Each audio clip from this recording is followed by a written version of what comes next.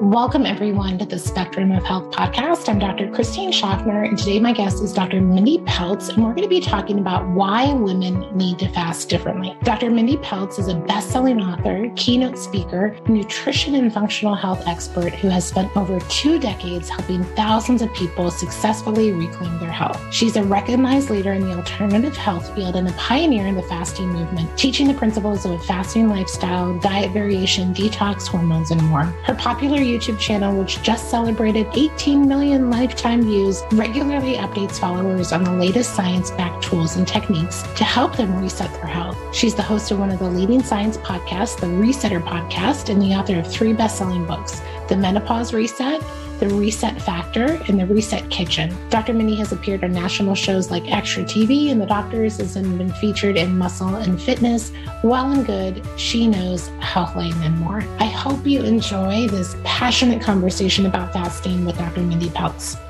So I'm so thrilled to have this conversation. Welcome, Dr. Mindy. Oh, thank you for having me. I'm thrilled to have this conversation because women really need it. So thank you for opening up that ability to do that, because this is going to be really good. Yeah, absolutely. And I just have loved learning and seeing your work grow and evolve. And, I think there's just so much awareness, right, around keto and fasting and, all of these different ways that we can really stimulate our body's inherent ability to heal and self-cleanse and autophagy and all these wonderful things. But, we, like with anything, we think, okay, this is good for everyone. And, I think, we're all really individual, and especially women and men have very unique biochemistry, and we have to have that as part of the equation, especially when we're looking at metabolic health and fasting. And so I'm really excited to learn from you because I have a lot of female patients. I'm open to treating everyone, but it's just the way it is. I attract a lot of women, and a lot of women really want to embrace this lifestyle, but there are hiccups right along the way. And so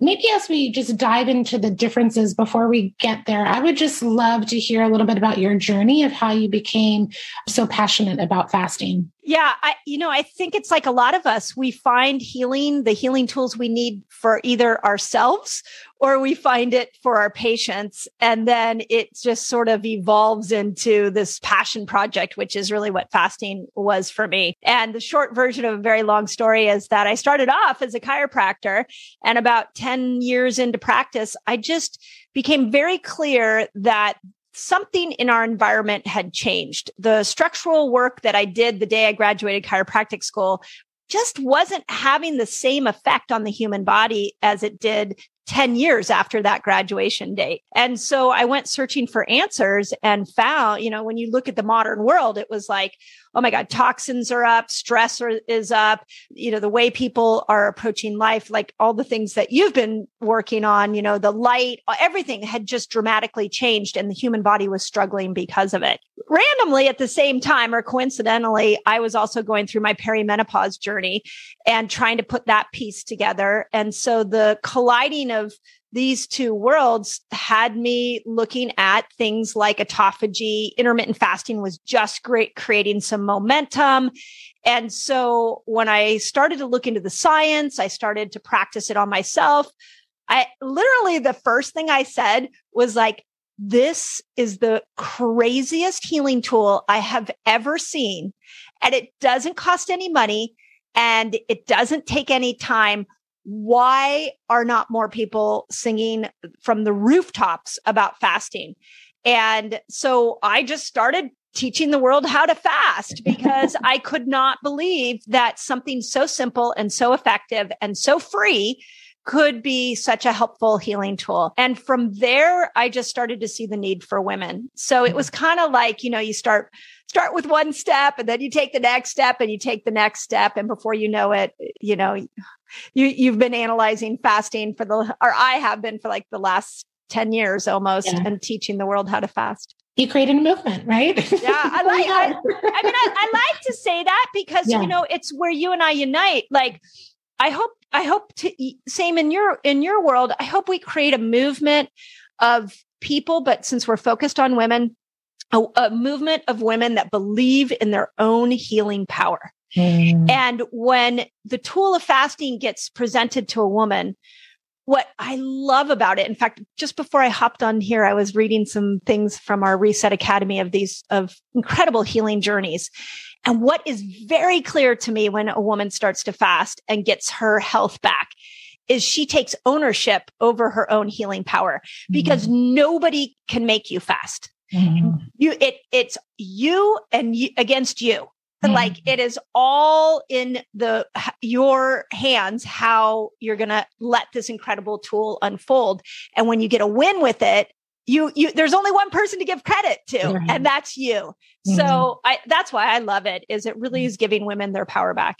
I love that. I love that lens. And, not to just go right there, but I'm sure you have these conversations all the time, right? That fasting is such a profound physical experience, of course, a mental, emotional, and a spiritual experience. There's a conversation throughout the ages of, how that just, connects you to you on so many levels. So I can see how this has just been such a rewarding journey for you. And I've been practicing almost 12 years now.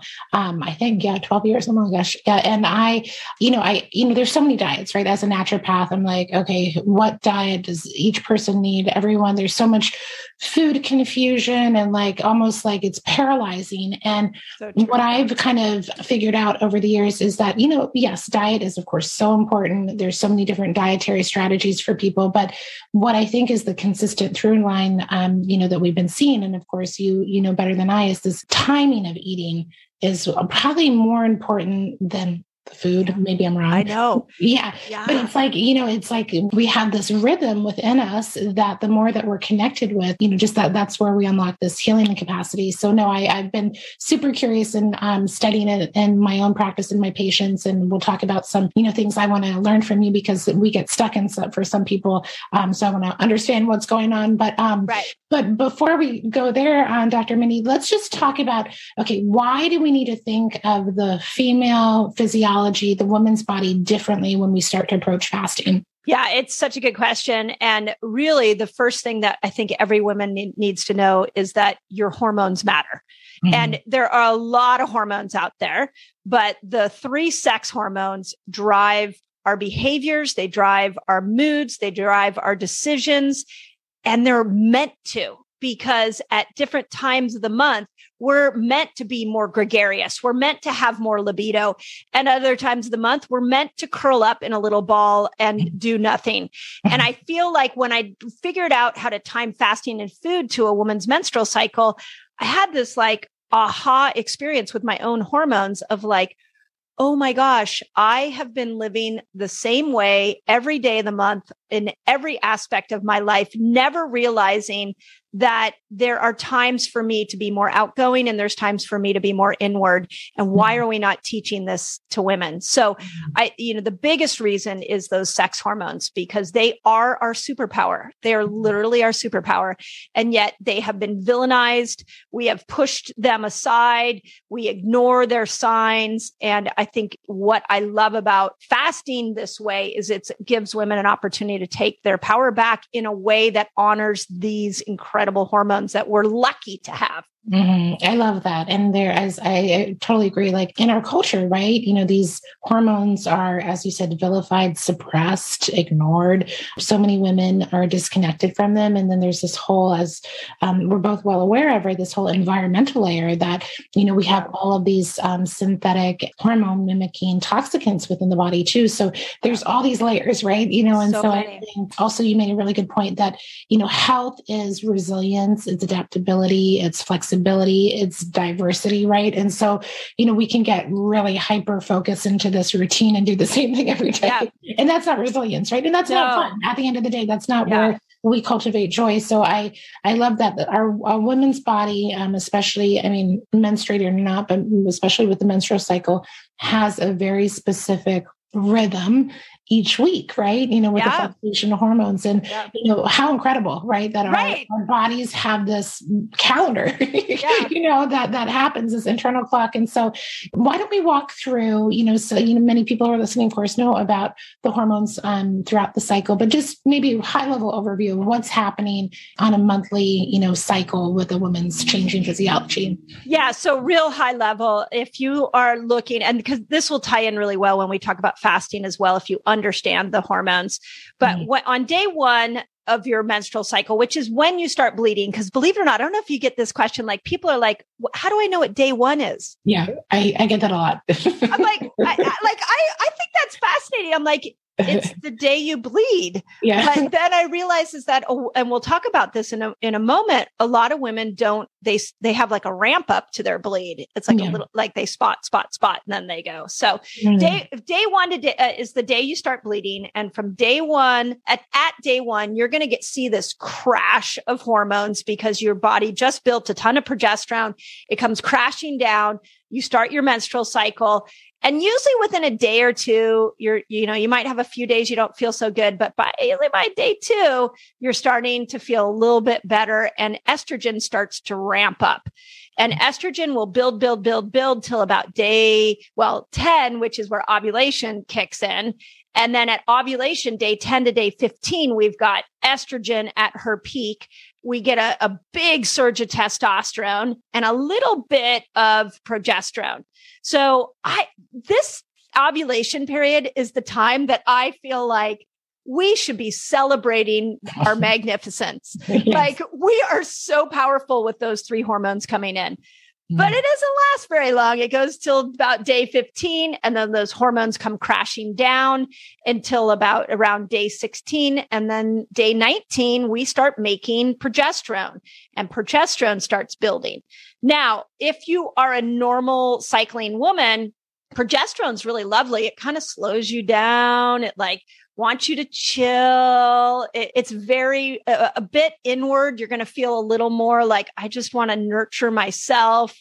And so when progesterone's coming in, we want to honor that. We want to be like, oh my gosh, I want to sit on the couch with a tub of ice cream. Although I'm not saying that you should do that, but keto or not, don't do it. it's what we want. Our body tells us to do. We start craving more carbs. We don't feel like going out. We have a much more inward feeling. And that's because progesterone is building.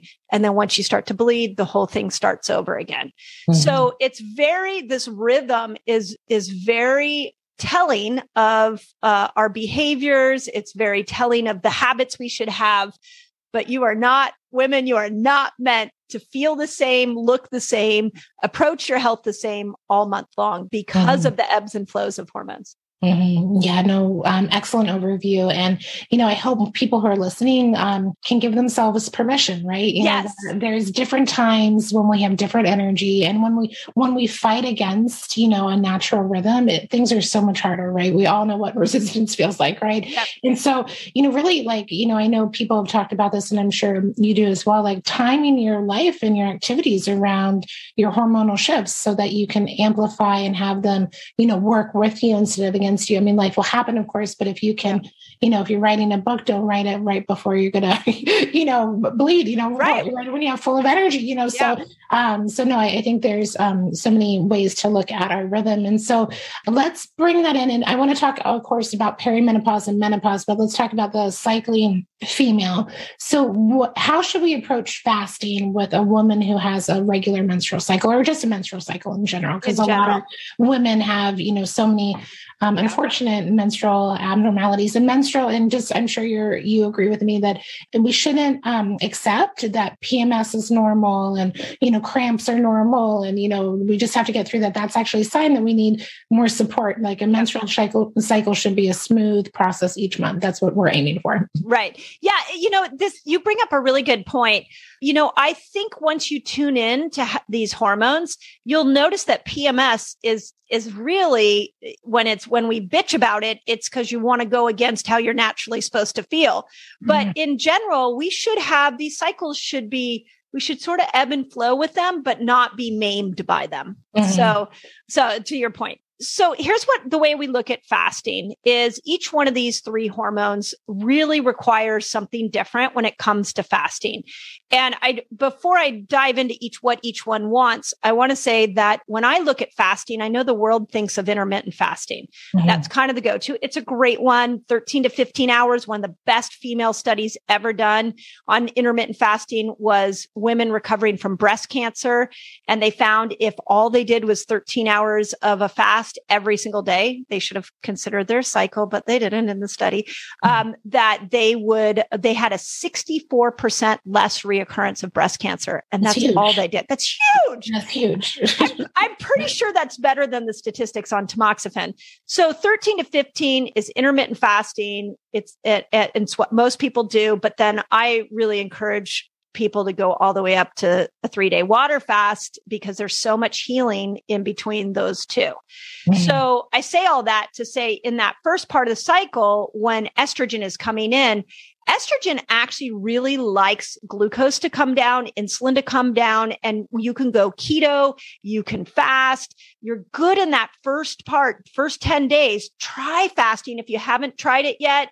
Try a longer fast if you haven't. If you want to remove the carbs, that's awesome. Like that will work within the first 10 days. When we move into ovulation, this is sort of a new reframe after watching hundreds and thousands of women go through this fasting cycle is what I call it. In ovulation, we have a couple of things, and I'd actually be curious your opinion on this. What I'm seeing is that when hormones come in, we tend to get a real big dump of toxins. And so you got 3 major hormones like shining in ovulation. So if you're going into too deep of a fast, when the longer fast will dump toxins too. And now you've got a woman who's miserable at ovulation, which is the time she should be feeling like a freaking rock star. So I have now telling women 15 to 17 hours of fasting in your ovulation window is great. Don't go into a longer fast. Work on your microbiome. Work on really repairing the gut because you need the estrobolome, you need your liver, focus on your liver, all of that to break those hormones down. Then when you come out of ovulation, if you want to go into a longer fast, one of my favorite new fasts that I've been really encouraging people to do is a dopamine fast, where you not only are fasting for 48 hours from food, you might throw some other dopamine stimulating activities away during that time. Really good time to do that is right after ovulation. And then as we move into that progesterone building time, no fasting. Like that week before your cycle, your body does not want cortisol to be raised. And we're naturally more insulin resistant the week before our period, which if you honor what the body's doing, a great question to ask is, why would the body be more insulin resistant before that week before? And it's because it's trying to keep glucose high so that it can make progesterone. So if we forget that and start fasting more, doing more keto that week before, PMS symptoms are going to be much more intense. Yeah, that's, I love how you map that out. And I think I want to ask a few questions here, but maybe the relationship between cortisol and progesterone, if you want to just share any insight there, because that's probably a very common problem in our, society right now. So just any relationships that you want to educate us on about that relationship. Yeah, the most simple way to think about this is that cortisol, progesterone, and testosterone all have a precursor called DHEA. And DHEA I haven't been able to find any foods you can get it in. It's naturally produced in your body. So what happens is if you are always stressed, your body will take that DHEA and make cortisol. Over time, that leaves none for progesterone and none for testosterone. Usually progesterone's first. So what we find is if you go into that week before your period and you are under a lot of stress or you are fasting too long, you're telling your body, hey, take the DHEA and make cortisol and forget progesterone. And now your cycle's thrown off and you start spotting, or worse yet, your anxiety goes up because progesterone calms us. So progesterone wants cortisol to go away, wants cortisol to just chill out so that all that DHEA can go to progesterone to allow her to function at her best. Yeah, no, I love that. I think some people call it the cortisol steal, right? That stealing our hormones. And so, a lot of women, right, are progesterone deficient, right now. That is really good insight, not to add another layer of stress, on your body during this time, and not to fast during this time. I love that. And you made a few comments that, I also want to acknowledge and also noodle, because I shared with you before we got on that I have a lot of menstruating women who have a lot of chronic illnesses. So they're going to be the mold and Lyme and everything in between, but they have a lot of that stress on their system. And what I found, as clinicians, right, we're observers, right? We can have all sorts of ideas, but our patients teach us every day. And then we're like, why is this happening? And I, throughout my career, I've seen that 1 week before menstruation as this time where a lot of my chronically ill patients flare. And I started calling it like this luteal phase flare, what's happening. And my research has shown that, before ovulation, right, the body is, as you said, like it's great for fasting. And, our immune system is really strong actually at that time. It's the time where before ovulation and all the things that could possibly happen after, like our body can fight, it can, it's strong. And then after ovulation, right, we have to be, a woman can get pregnant theoretically every cycle. And so the incoming potential foreign DNA in a body, that progesterone also has this immunosuppressive effect, right? So it's not the time to fight. It's a time to, as you said, gestate and kind of prepare and, all of that. And so what I've made sense of, and there's a woman I had to research, and she was I haven't connected with her, but she was in 1999 or 2000, Dr. Mary Lynn Barkley out of UC Davis. She studied this with Lyme patients, and she saw this too. And she saw that women with Lyme were more flared at that time because of the immune suppression. So progesterone goes down, so then Lyme can be more active. And then, they start to feel better as, their levels, the estrogen returns and their immune system returns. And so, it's just all like a whole nother layer, right? What's going on with all the microbes within the body. Cause we're, our humanness, right? But then we have all of these, the microbiome and, all these other cycles, right? So I was curious, I think we're both saying in different ways, like that is a time, that we need to be really supporting a woman's body. We really need to, from my perspective, how I've kind of shifted around that time is giving people more immune support during that time. And also more progesterone, sometimes people need progesterone supplementation. So we'll do that. But no, I'm just curious. I mean, obviously, getting fasting into the picture, right, could also support people, just with these chronic infections. And that's a whole other healing tool that's probably not utilized enough in this community. Do you have a lot of your community that have mold and Lyme and all that? All the things. All the things. I know. I'm just saying, like the modern terrain. That's what I call it. There we go. I can't even keep up with it. It's just the modern terrain. I was just going to say, it's like the list is so long. It's like this is my big cry is like, do people realize that the modern world has really changed and is on attack of the human body? So absolutely agree. Yeah. So no, I'm in, this is why this tool is so important. Right. And so then Mindy, let's shift gears. I want to get into the perimenopause, like what's going on in perimenopause and, that's when you really discovered fasting, right? Yeah. So what should a woman with perimenopause, because there are cycles all over the map, right? So how do they look at this differently? So, it's so funny because everybody wants to talk about the perimenopausal woman. And I'm like, I know. It's like such a tumultuous time and our cycle's sometimes regular, sometimes it's not. I actually have a belief that I bet more divorces happen during the perimenopausal years. And really there should be a lot more love and patience with the perimenopausal woman. I'm just a huge... Don't make any big decisions. For 15 years, no big decisions, whatever you do. So here's the thing I would say about perimenopause that shocked me and would be a message I really would want women to understand. At 40, your ovaries are going to be like, hey, you know what? We've been working hard. Like we've been giving you eggs all the time. And we're just going to start to head into retirement. And we're going to just make this slow decline. It's not going to be overnight. It's going to be about 10 to 15 years. By the time you hit your mid 50s, we might be out. And so it has to start to train a backup to be able to handle the production of our sex hormones. So it hands over its job to your adrenal glands. So when women come racing into their 40s in this high stress state, what ends up happening is that the adrenals are like, what? Wait, no way. Like, I've already been doing a big job. I can't be doing your job now. So, forget the sex hormones. I'm going to stay in the cortisol lane. Perimenopausal women have to be very mindful of that cortisol spike they're going to get with fasting. So that's the first thing. And it's just like exercise. You get a cortisol spike with exercise. So that would be the first thing. The second thing that's cruelty in perimenopause years is as estrogen goes down, you become more insulin resistant.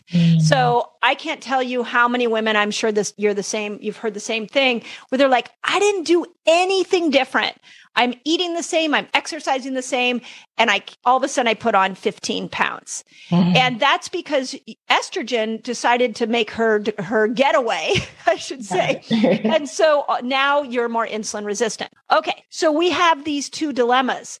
With estrogen, to help her out, we can fast like a queen. It will be amazing. I've watched perimenopausal women lose weight so quickly. I've watched postmenopausal women lose weight so fast. But on the other hand, we can't lose weight and use fasting as this incredible tool for mental clarity, weight loss, all those things, without understanding that progesterone doesn't want you to fast. So you have this weird sort of mixture. And I would say this is the best way to do it is if you're not tracking your cycle, now's the time to track your cycle. And I started doing this at 43. And so, on day one, okay, it's day one. Let me just go through the rhythm that I mentioned earlier. Let me start fasting for those first 10 days, and then I'll bring the fast down and I call it the fasting cycle.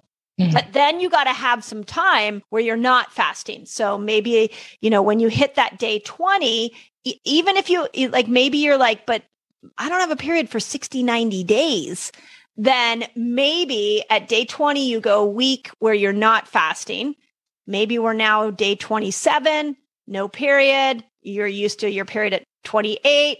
We go to day 60, no period. You're going to have to find a rhythm between fasting in strong and going in strong with a low carb diet, and then find a rhythm where you're not fasting as much.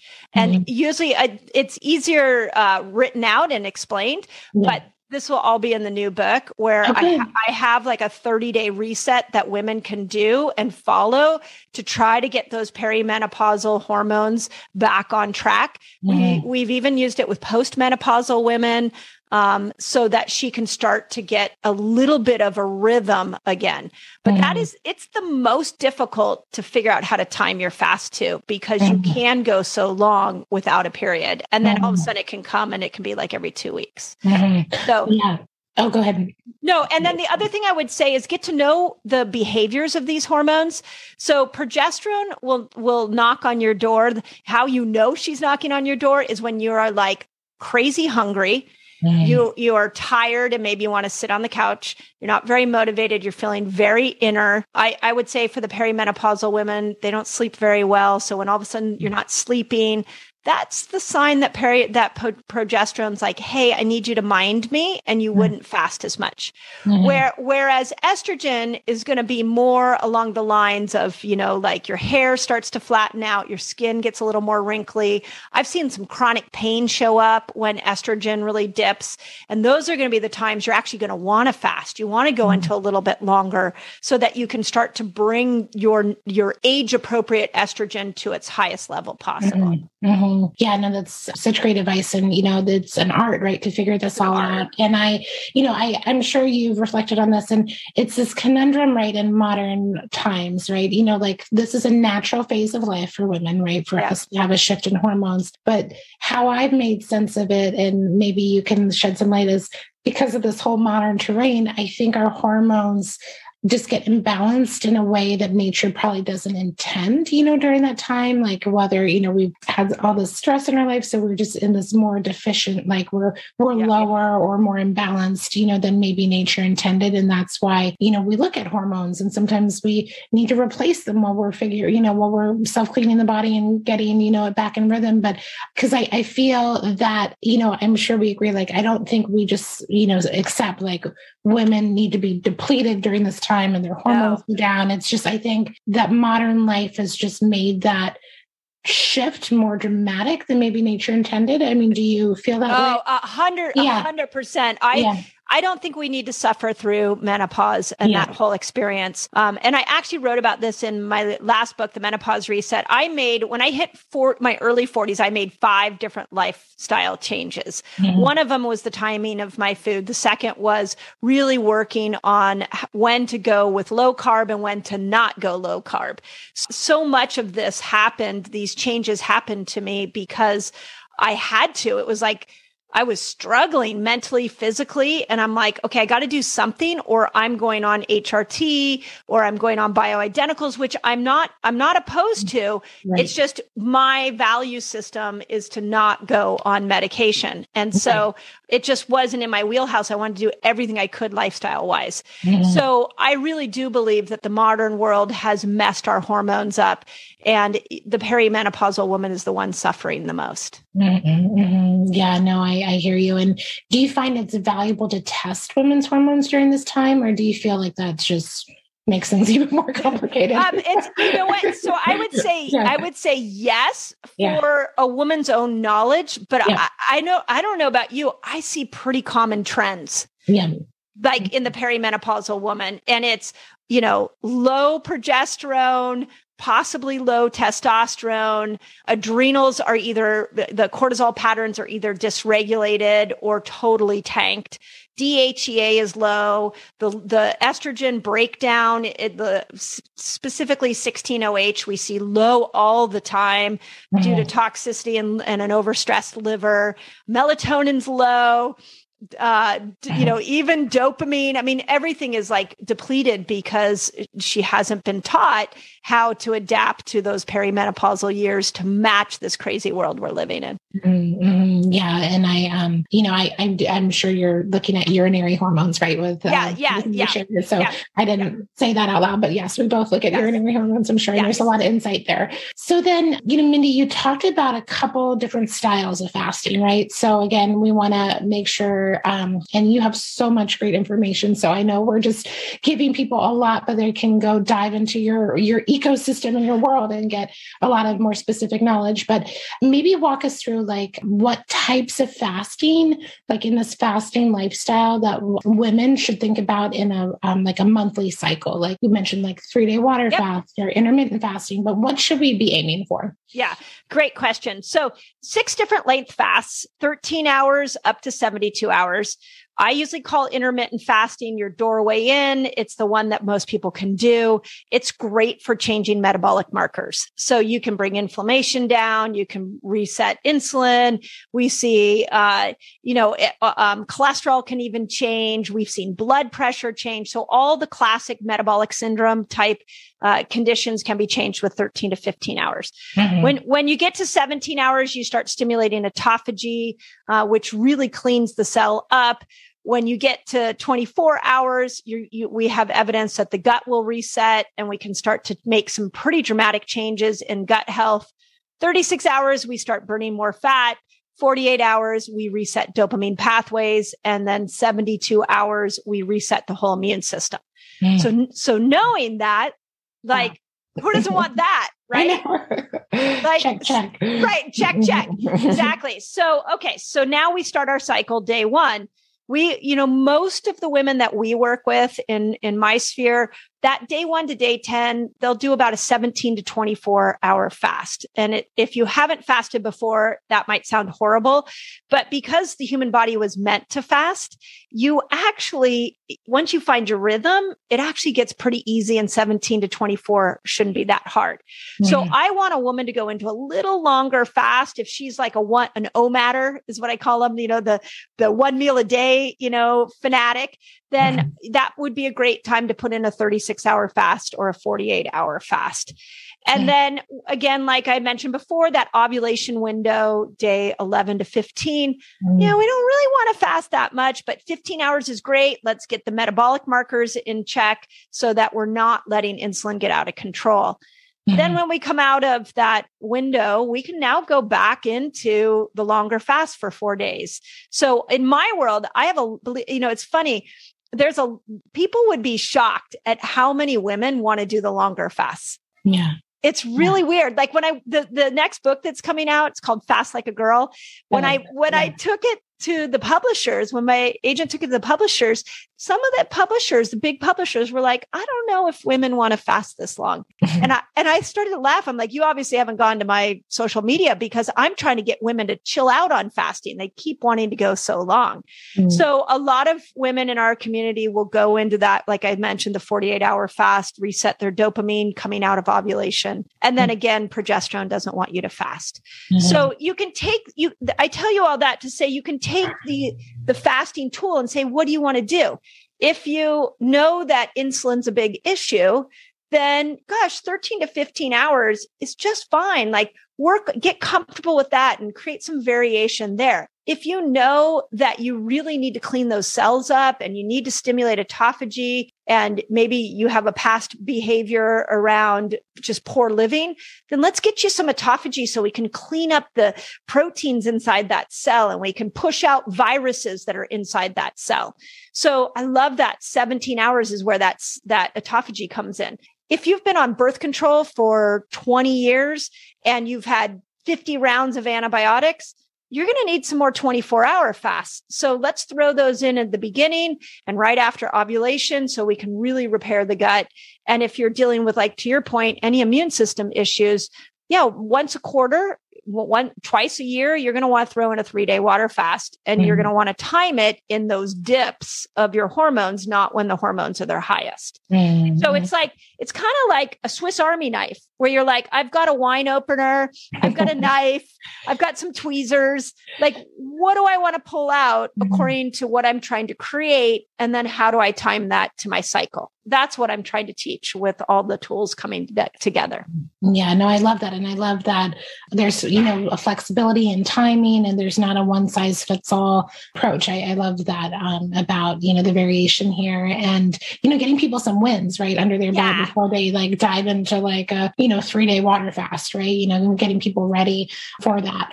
So just, Mindy, I have some logistical questions. I know, go for it. People are going to be like, I know you get this all the time. Does coffee count?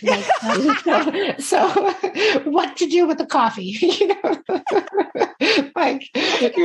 ask it. You got to ask it. There's some classic top 10 questions. That's definitely one of them. It's coffee. Yeah. Okay. And I live in Seattle. Everyone drinks coffee. Okay. Okay. So let's talk about coffee. I would say in most cases, coffee works in your fasting window, but remember, what controls your blood sugar are is the microbiome, and everybody's microbiome is different. So I could drink a cup of black coffee and my blood sugar may go down. You can drink a cup of black coffee and maybe your blood sugar goes up. So the first thing is to test. And the test I like is you take a blood sugar reading in a fasted state, preferably drink your cup of coffee. A half hour later, take another blood sugar reading. Are those two numbers similar? Or did that second reading go high or low, or did it stay the same? If it goes high, now some experts say 10 points difference, elevation from the first reading. I think 3 points, 4 points. If your blood sugar spiked, you're moving out of this fasted state into more of a sugar burner state. So the first thing with coffee is know your numbers, know if it works for you or not. Having said that, cream is another one. If you're going to put cream in the coffee, again, test it and see, because it may work for some of you and not for others. And then the third part about coffee is we can use coffee to our ketogenic advantage. And this is where putting something like MCT oil in it will help you switch over into your fat burning ketogenic energy system a little bit quicker. So if you haven't experimented with putting MCT oil in your coffee, I really encourage you to do it because it kills the hunger that you get sometimes when you're fasting, gives you incredible mental clarity. It can give you more ketones, which makes fasting a lot easier. Thank you. That answered a lot of questions out there. So no, thank you. No, that's a great tip. And, try it because, everyone's going to have a different response. And you mentioned about measuring, right? Glucose and ketones. And so when you're working with somebody, I know the Keto Mojo or whatever is out there for people to actually do a finger stick and look at the blood to evaluate either glucose and ketones. And so when you're working with someone, do you have targets? Like say somebody is really wanting to work on more blood sugar optimization, right? Like they have a higher hemoglobin A1C or what have you. And will you have them fast until their blood sugar goes down, or is there like a way to super individualized timing? Like you had some really good ideas around 15, 17 hours, but is there a way to even individualize it at another step to monitor your glucose as it's shifting and then check it before you eat? I don't know if there is specific, but I'm curious. Yeah. So two things with blood sugar in the fasting world, we look at blood sugar, but we also look at ketones. So you'll hear me kind of talk a little bit about that because in this particular setting, it's a little hard to pull the two out. So the first thing that I would say is first thing when you get up in the morning, optimally, we'd like to see your blood sugar around 70 to 90. Now, if you've been tracking your blood sugar and you're like, oh my God, mine's 130, 120, don't go beat yourself up because that's not the goal, by the way, of fasting is not to compare or beat yourself up. It's to use a monitor like that to go, that's interesting. It's high in the morning.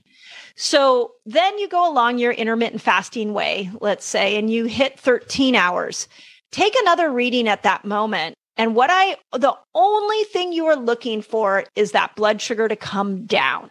If it's not coming down, most likely we have some good hardcore insulin resistance in there that I've even seen it go up sometimes when people are fasting.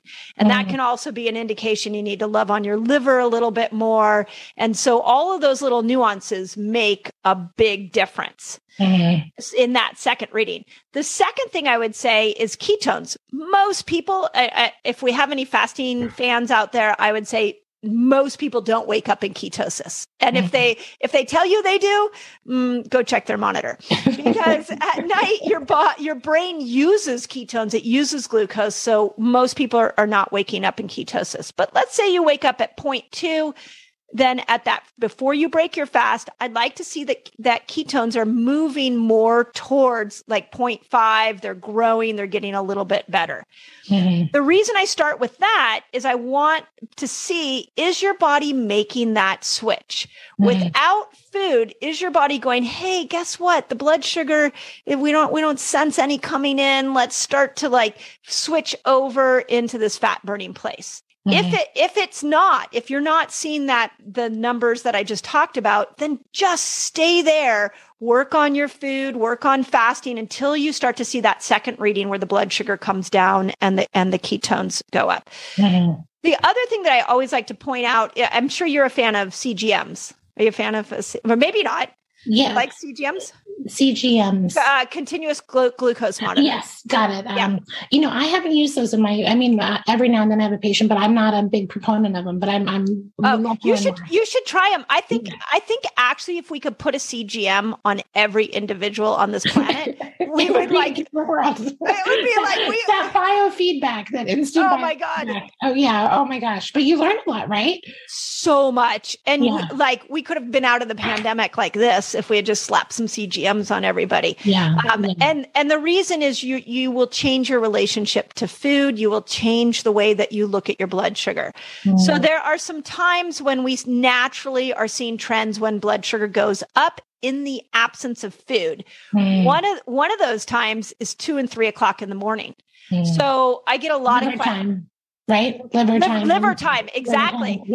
So I get a lot of people are like, wait, I woke up and my blood sugar was higher in the morning than it was when I went to bed.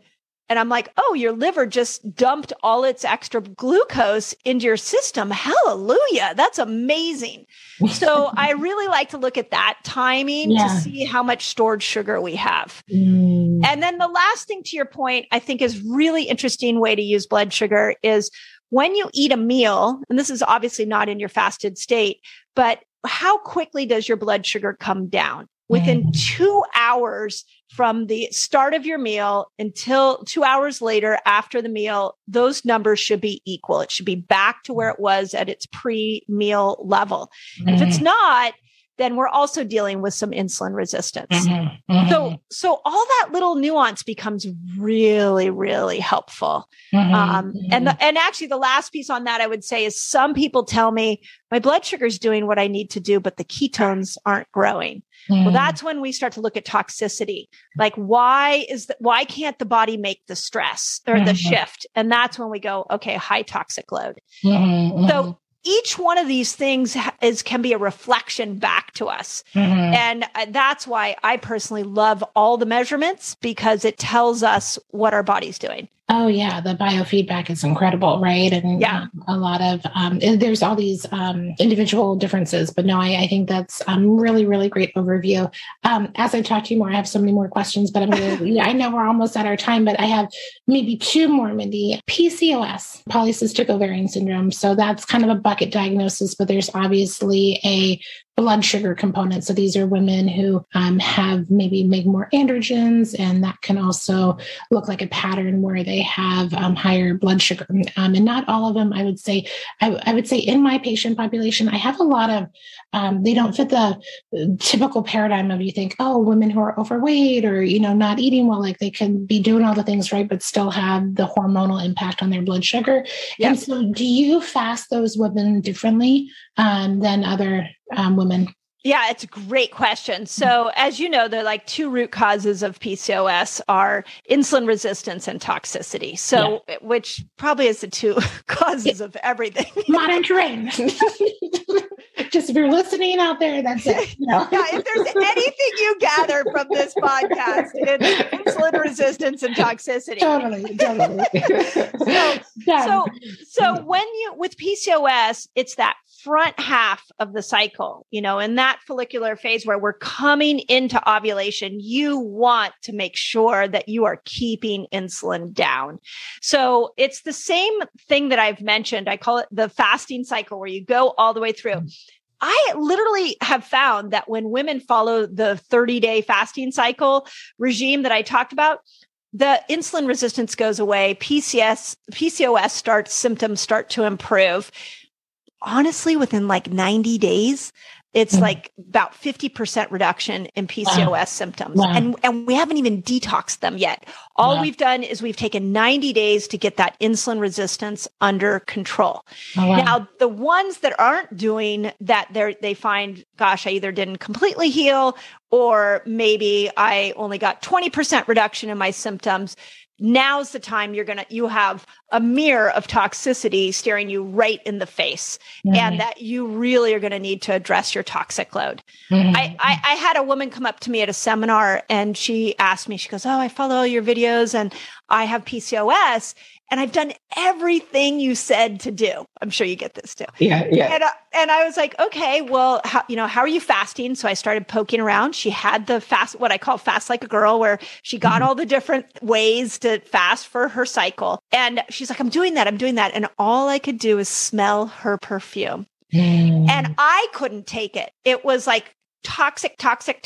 And I said to her, phthalates. I said, have you looked at your toxic load? Oh yeah. No, I've looked at all my toxic load. I wanted to be like, really? Because I want to walk away from this conversation right now because I can't take the smell of your perfume.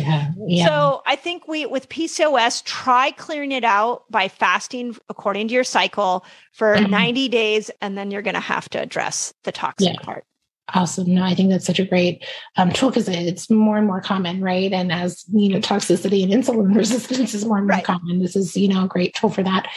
Okay, I'm going to try to contain myself. One more question. No, you can keep going. It's okay. Yeah, it's fascinating. I find. Yeah, totally. So leptin resistance. So in the kind of biotoxin, mold, illness kind of paradigm, we look at leptin, and there's, a lot of variables, right? But there is, again, a component where people gain weight or have, of course, they have insulin resistance and toxicity and all of these things, but there's a whole layer of leptin resistance, potentially, keeping them in this metabolic kind of blockade, if you will. And so have you found just regular fasting strategies, just that takes care of it on its own, or do we have to approach leptin in a different way? Again, I mean, I hate making it sound so simple, but Please, yeah.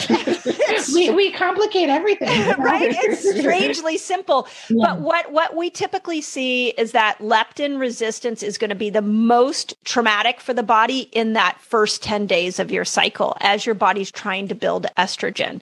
So go into the longer fasts. So if you're like, I've fast 13 hours and you feel like you have leptin resistance, now is the time to throw the longer fast in, but do them as your body's building estrogen. Because just like estrogen needs insulin down, it also needs leptin down.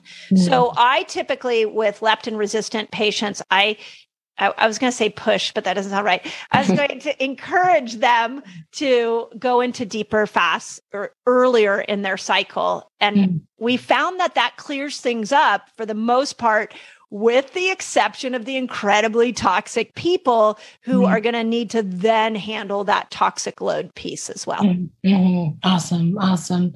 So Mindy, what's your fasting schedule like? What question. Yeah, like what's a day in the life of Mindy? I want to know. Yeah. Okay, so it's a great question. Yeah. So, and here, let me first say I'm 52. I have no idea if I'm perimenopause. I'm definitely not menopausal. I had a cycle about 45 days ago.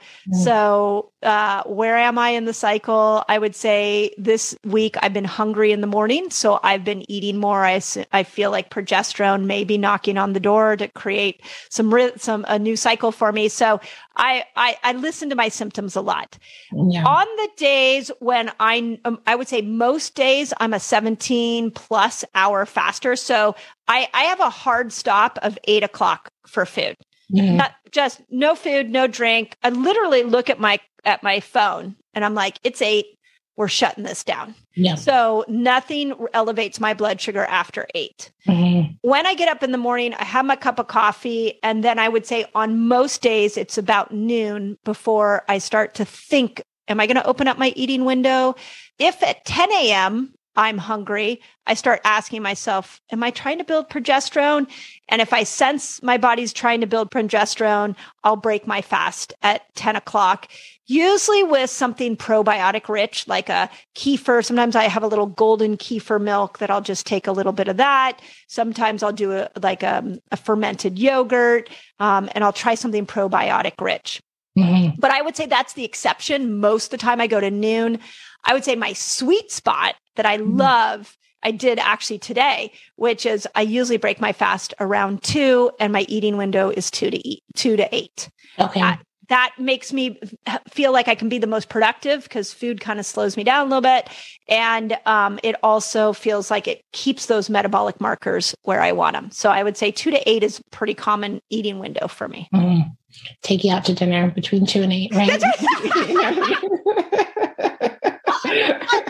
You're thinking about taking me out to dinner. Yeah. Yes, that's right. If you would like to invite me to dinner, make it at 6 o'clock so we can have some time. Or if you want to go have lunch with me, we're just gonna have to do it at 2. I love that. And then, what's the longest fast you've done?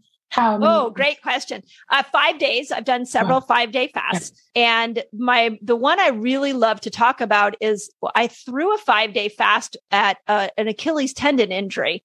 And it literally was one of these moments where I'd tried everything to heal an Achilles tendon. And I was really worried it was going to become a big problem. And I woke up one morning and I thought, I'm going to fast until this thing goes away. And so I did. And then what happens at day 3 is you start getting stem cells.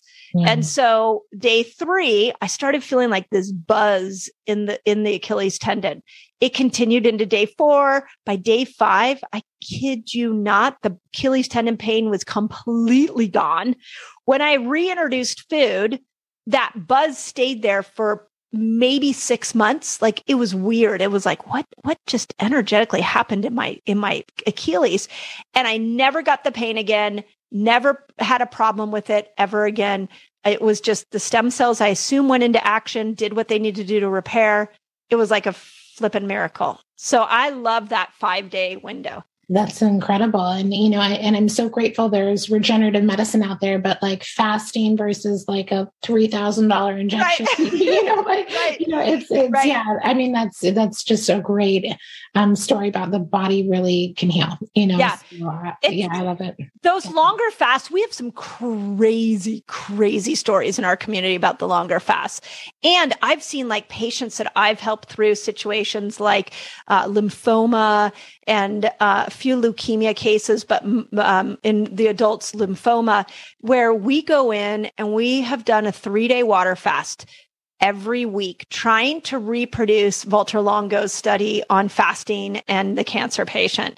It changes dramatically. The blood changes. The white blood cells get rebooted. It's crazy. Those longer fasts are truly miraculous. It's so fun. But the first time you do them, have you done one? Not that long. I've only done the 2 days, Yeah. So I'm like, as you're talking, you're inspiring me so much. And, Awesome. Around this, I want to I feel, I don't know if you educate people, like really having the space, especially when they're going around something like this in the first time, like the setting, and the space to help people be successful, maybe in the modern, the new healing paradigm, instead of all the stuff we have, like people just go and rest and get, supported so they don't eat for a few days. Oh my gosh. Wouldn't that be great? Oh my God. You know what? I was it last June? So we were still in the little pandemic that we had. That whole thing. That whole thing. Yeah. I was at a seminar in Florida and we were waiting to get on the plane and there was like wheelchair after wheelchair after wheelchair. And I was watching these people and I looked down and you could see their ankles were really swollen and their face was kind of puffy. And all I could think was, if you came home with me and I taught you how to fast, maybe I even trained you to do a longer fast, you would see just how quickly you could undo that wheelchair and how quickly the swelling in your ankles would change. So then my head started future tripping into like, but that environment that person is living in has toxic food, maybe toxic thoughts, maybe toxic Wi-Fi. I mean, there's so many toxins just within our own house, with our own environment, that sometimes you have to be extracted from the environment to be able to create healing. So I love your vision of that. Like let's just go plop me on a beach and I won't eat for days, commune. I'm actually thinking like a fasting commune. I think it's good, get a sauna there and, so beautiful nature. And as we said, like it can be a spiritual experience, right? When you take all that mental energy around food out of the equation, it's just this whole other opening, I think, happens. Yeah. And to that point, I really want to say that if you ever have a human problem, it's what I'll call it, a human problem, and you don't know how to solve it, throw a fast at it, throw a 3-day water fast at it, ask a question of like, okay, universe, God, whatever you connect with, show me the way. And what happens is as we fast, we not only, when ketones go up, do we make more GABA, but since the body's not focused on digesting, the noise in the mind calms down. And I cannot tell you how many times I've had ahas to some of the deepest problems that that my human brain can't even figure out how to solve. If I go into a fast, the solution appears. And I think that is why every spiritual religion out there has used fasting to connect to God, universe, another consciousness. And although we love the health benefits, there is a deeper wisdom that can show up if you're really tuned into it. Oh, Mindy, I love that. I love that. And no, I think what a wonderful inspiration, to wrap our conversation up. Because as you know, we could talk all day and I've learned so much. I know, like, we're going to just keep talking, and I just learned so much from you today. And I'm just so grateful for you to making this information so accessible. I mean, I know that you have so much free information out there through YouTube and your podcast. And I know you also have this community that you cultivated and these books that you're writing. So please share, where are all the wonderful ways that people can connect with you? Yeah, I'm kind of everywhere. So you pick and choose what works for you. I would say YouTube is really my passion project. I put a lot of the current science up there. I have a lot of how-to videos up there. So go subscribe. I put 2 new videos out every week out there. And then once a month, I do what I call a fast training week, where we practice different fasts together as a community. So, those videos on what we're doing for fast training week originate on YouTube. Instagram, of course, because it's the way the platform works, small snippets of, motivation and application. If you want to see what I eat, how I live, go find me in my stories. And then we do have a free Facebook group called the Resetter Collaborative, where you've got talk about a fasting movement. People are supporting each other, helping each other out through different fasting styles. So, and if you forget all that, you can go to drmindypelz.com and find me there. Love it. And community is so important, right? What an important piece to help people be successful. So I'm so glad you've cultivated that community. Yeah, thank you. Yeah, especially for women, right? Yeah. So, but in fact, this is, I'll go back to geeking out on John Gray. This is what I found is that when women feel safe and they feel heard and they feel joyful, estrogen shines.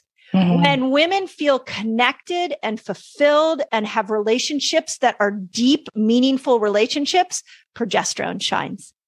So community is so important, not only for our hormonal health, but as we learn to fast, as we learn to cycle everything, my big vision is let's gather women all around and let's support each other.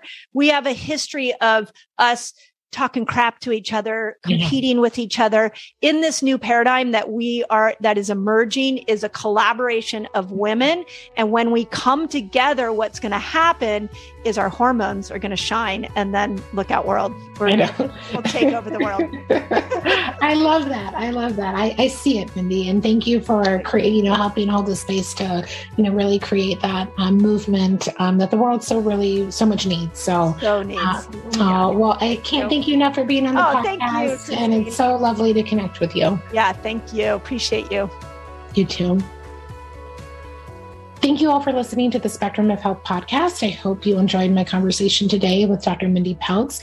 Please check out her website, drmindypelz.com. And if you've been enjoying these podcasts, I would be so grateful if you would leave a review on iTunes. I hope you have a beautiful day.